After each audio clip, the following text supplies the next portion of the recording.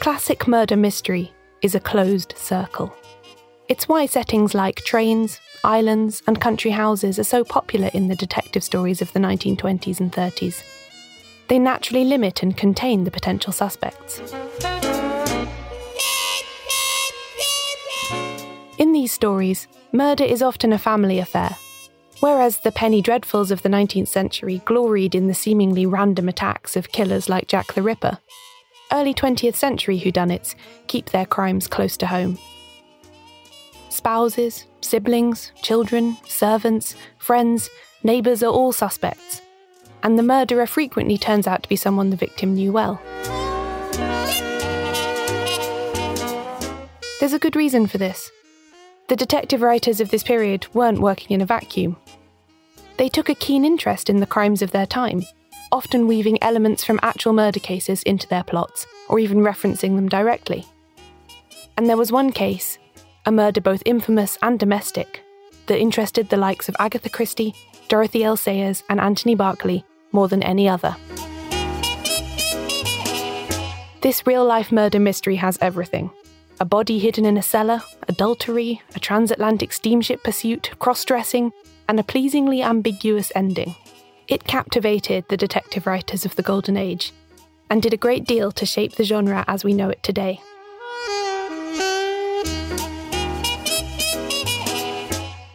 This is the story of Dr. Crippen.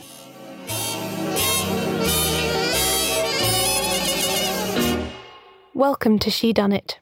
I'm Caroline Crampton.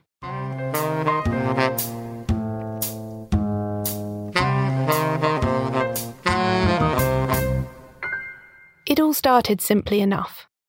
On the 30th of June 1910, a detective named Walter Dew was called to his boss's office to consult on a possible case.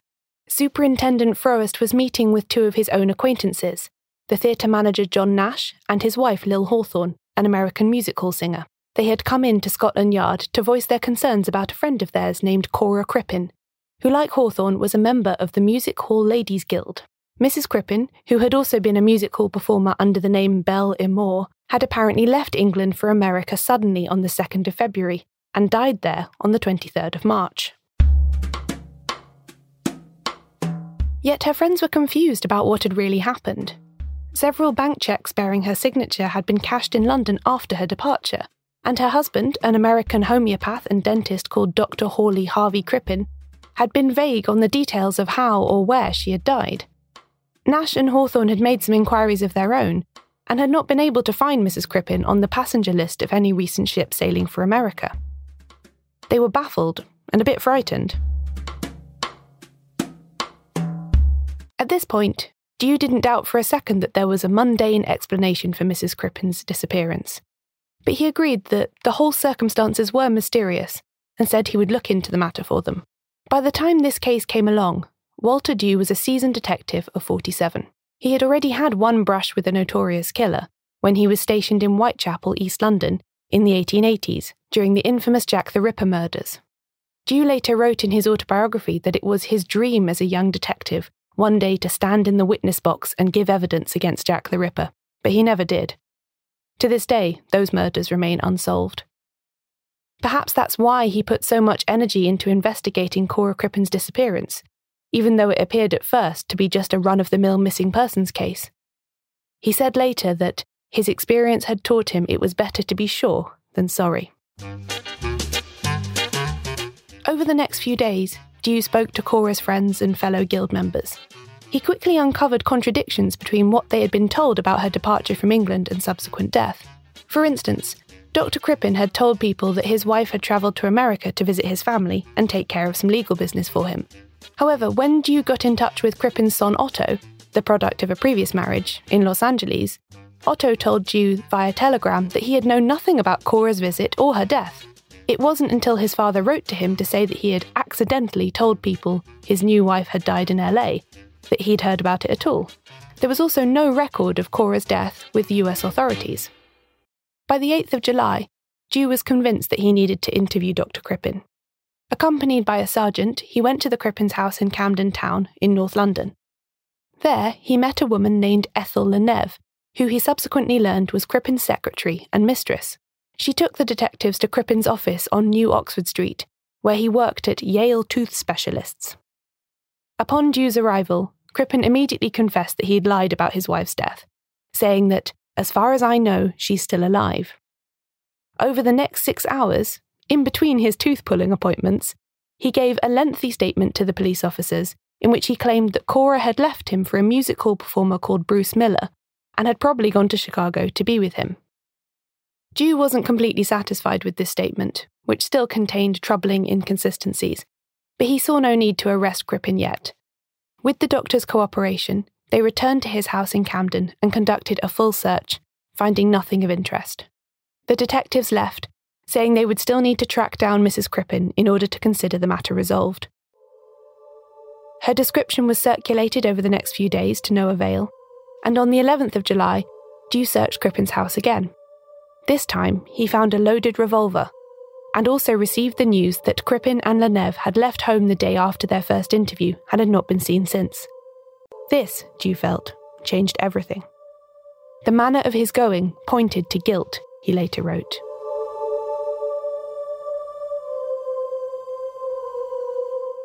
Two days later, Due went back to the Camden house again, with the intention to investigate the cellar more thoroughly. He couldn't say why, just that a sixth sense told him it was important. And so it proved. After prodding the floor with a poker for a while, he and his sergeant lifted up the bricks, dug through the clay underneath, and found the remains of a human torso. The head, hands, and feet of the body were missing. It was partially decomposed. After a few days of medical examination and gathering further evidence, a warrant was issued for the arrest of Hawley Harvey Crippen and Ethel Leneve on suspicion of the willful murder and mutilation of Cora Crippen. The case was already causing a press sensation. There was public outrage that Dr. Crippen had been allowed free. The then Home Secretary Winston Churchill was asked in Parliament whether the police were to blame for his escape. Scotland Yard pointed out that until the remains had been discovered, the case of Cora Crippen had been a completely ordinary missing persons matter. This didn't stop the newspapers filling columns with speculation and criticism. There were false Crippen sightings all over the country, even though the man himself, minus his distinctive moustache, was already out of the country by the time his Camden cellar had been dug up. Even as the police were combing Britain for him, Crippen signed the register at a hotel in Brussels as John Robinson, a merchant from Canada. Leneve wore boy's clothes and pretended to be his sick son. They boarded a steamer called the Montrose at Antwerp on the 20th of July and set sail for Canada. The ship's captain, Henry Kendall, had been given a briefing about the fugitives before leaving London, but didn't recognise them as they boarded. However, during the stop in Belgium, he had bought a copy of the Daily Mail newspaper, which contained photographs of both Crippen and Leneve. Over the next couple of days, various conversations that Kendall had with the Robinsons convinced him that they were not who they claimed to be.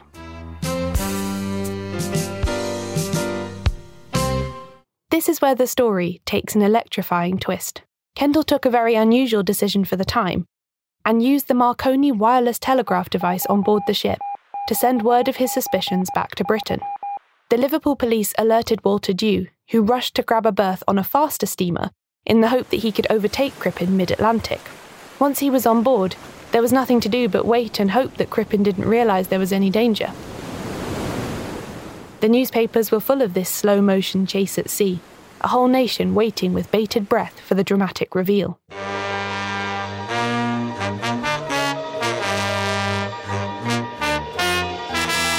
Thanks to the telegraph, Due did make it to Canada first, and was able to board Crippen's steamer before it made port, accompanied by the local police. They arrested Crippen and Leneve on board, the first such capture to be made because of wireless telegraphy. Without that technology, the suspects would have reached Canada safely and presumably vanished into new identities in North America.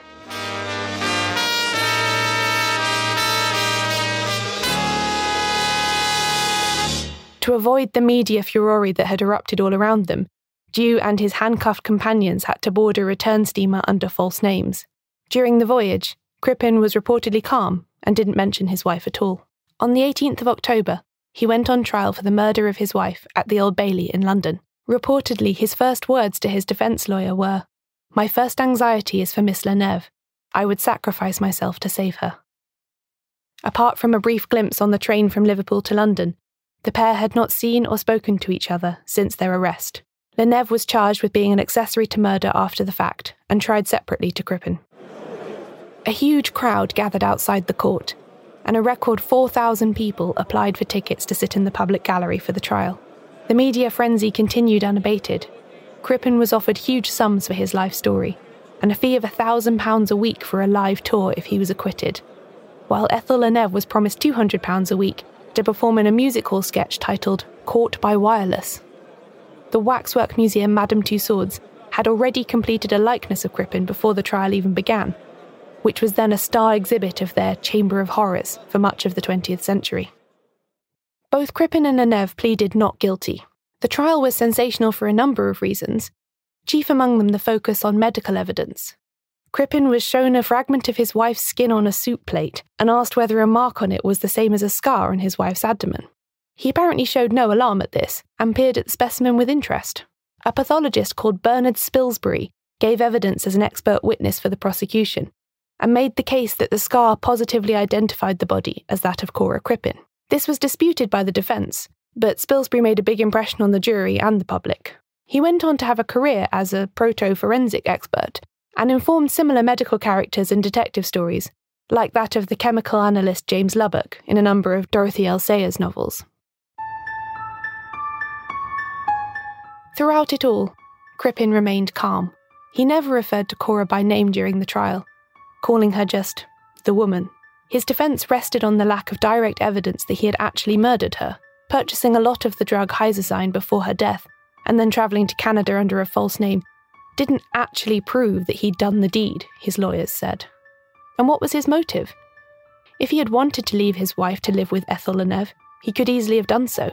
But after just 27 minutes of deliberation, the jury returned a verdict of guilty. Crippen continued to maintain his innocence and mounted an unsuccessful appeal on the grounds that the identity of the body in the cellar had not been established beyond doubt. He kept up his facade right until the end, when he was hanged in Pentonville Prison at 9 a.m. on the 23rd of November. He made no final confession, wanting only to know at the end that Lenève's innocence had been established and that she was well. He was buried in an unmarked grave in the prison grounds.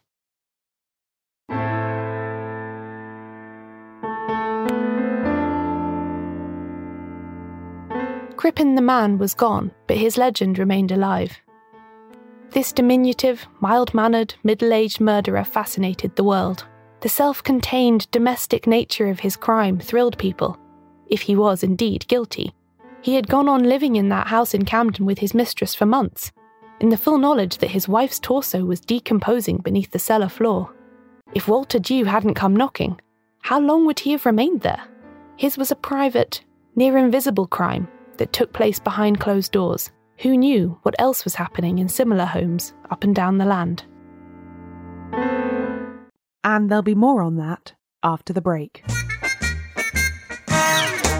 In History's Secret Heroes, Helena Bonham Carter shines a light on extraordinary stories from World War II. This is a series that tells the tales from the Second World War that are unjustly less well known than the oft-repeated histories of that time. Personally, I tend to default to the position that military history, or the history of wars as it is usually told, is just not for me. But diving into this series has shown me that I can be wrong about that, and that maybe I just haven't been experiencing the right sort of history. The brand new second series of History's Secret Heroes is out now, and it's absolutely full of brilliant episodes that had me gripped from start to finish. In it, we learn how a single woman, Christine Granville, skied into occupied Poland and gathered essential intelligence for the Allies, which changed the course of the war. We also look at how Raymond Gurem used his circus skills to break in and out of a Nazi internment camp to sneak in food and supplies for his family, and how a young Filipino woman named Josefina Guerrero took advantage of her health condition to join the resistance and become one of the most consequential spies of World War II. I'm especially drawn to stories about code breaking, as I love puzzles, and to me it often feels like the real-life counterpart to solving a mystery.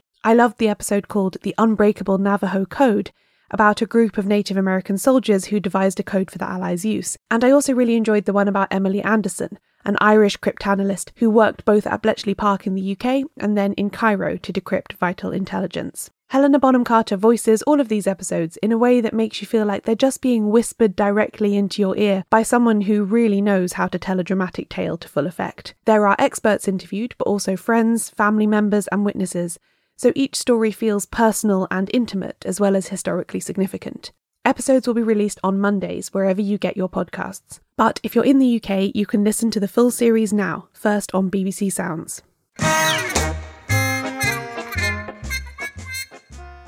In 1946, George Orwell published an essay titled The Decline of English Murder, in which he named the Crippen case as one of a handful of murders that represent our great period in murder, our Elizabethan period, which he put as between 1850 and 1925. Most of the incidents he names are domestic or even marital killings, and many of them are poisonings. There seems to be something essentially English and captivating about such a crime, he suggests. It's decorous, private, and even overtly sexual, in keeping with Britain's contradictory obsession with keeping up appearances in person while devouring the details of each other's private lives in the newspapers.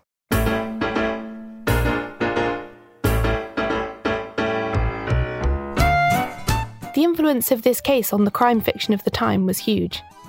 Just dropping in the name Crippen became enough to evoke the idea of a seemingly tender-hearted husband with hidden depths of depravity. It appears in Agatha Christie's 1934 novel, Three-Act Tragedy, during a discussion of male inferiority complexes, and in Anthony Berkeley's 1926 story, The Witchford Poisoning Case, as a shorthand for marital discord. I've always felt sorry for Crippen, says Berkeley's detective Roger Sheringham. If ever a woman deserved murdering, it was Cora Crippen.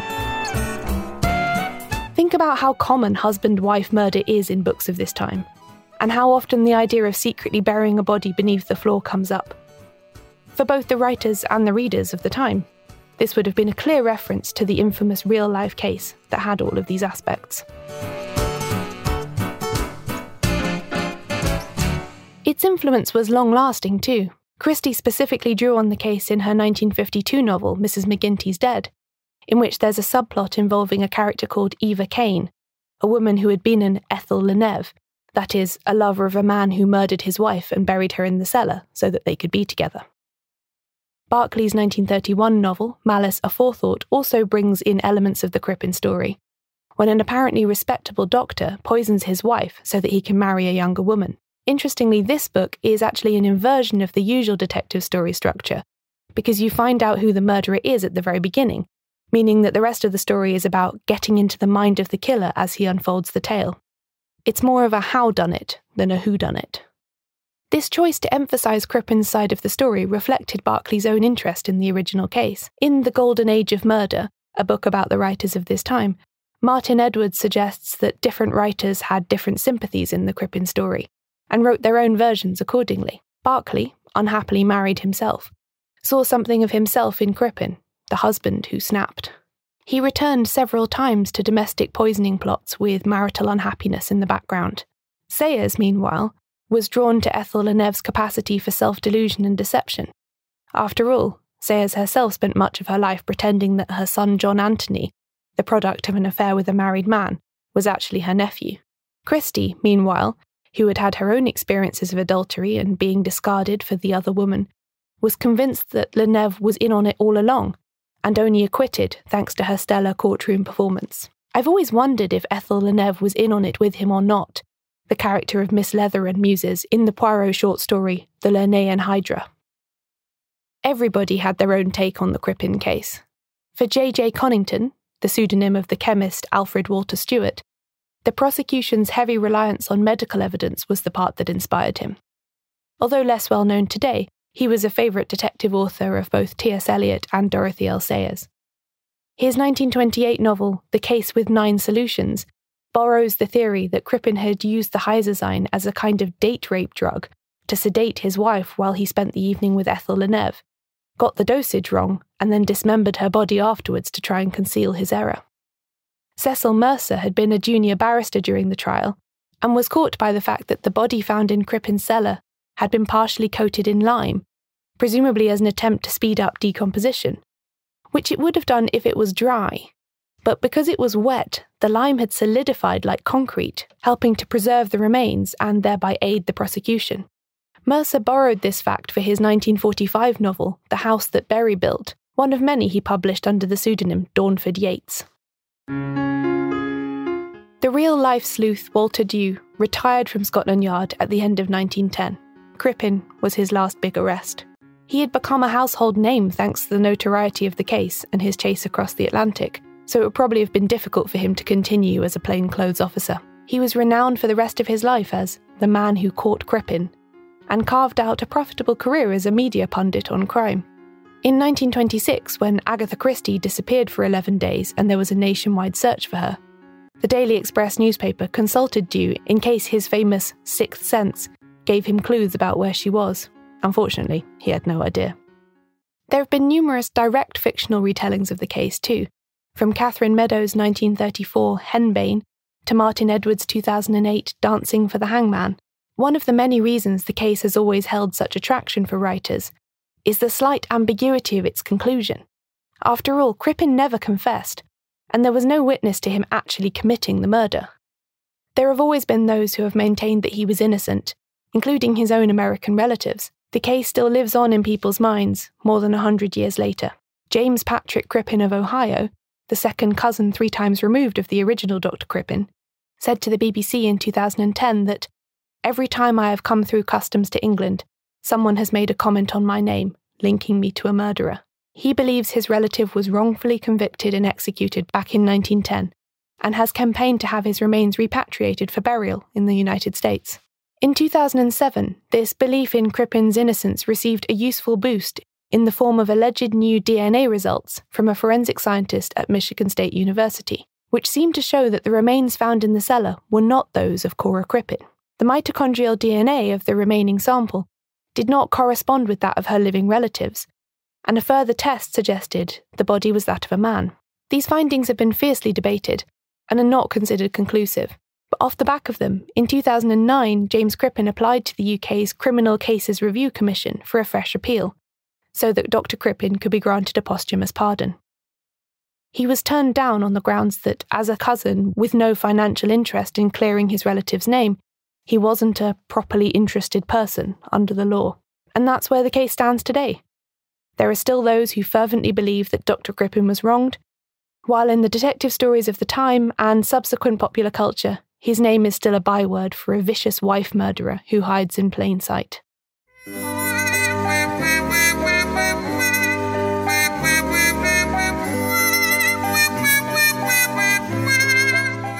It's unlikely a definitive answer will ever be found now, so long after the fact.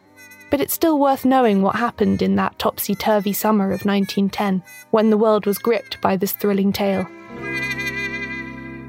What with all of its bizarre twists and turns, the story of Dr. Crippen is so much stranger than anything a detective novelist ever dreamed up.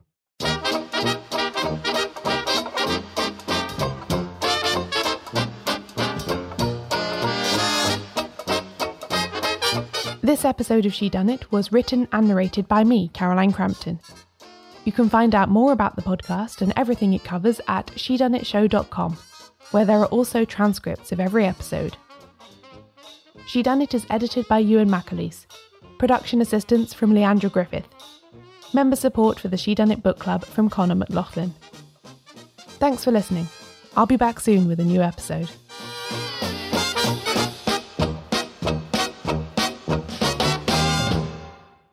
Next time on Shedunnit, queer clues. It seemed to me that there was something special in the crime story way of looking at this, that the crime stories were using the secrecy of perhaps gay or queer life of that time and incorporating it into crime novels.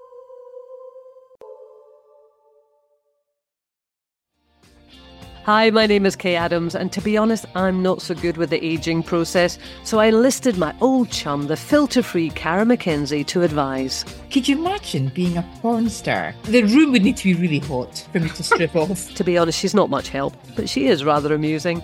And along with some great guests, Jo Brand, Andy Oliver, Anton Dubeck, Ruth Langsford and Craig Revel-Horwood, darling, we are learning how to be 60. Listen wherever you get your podcasts.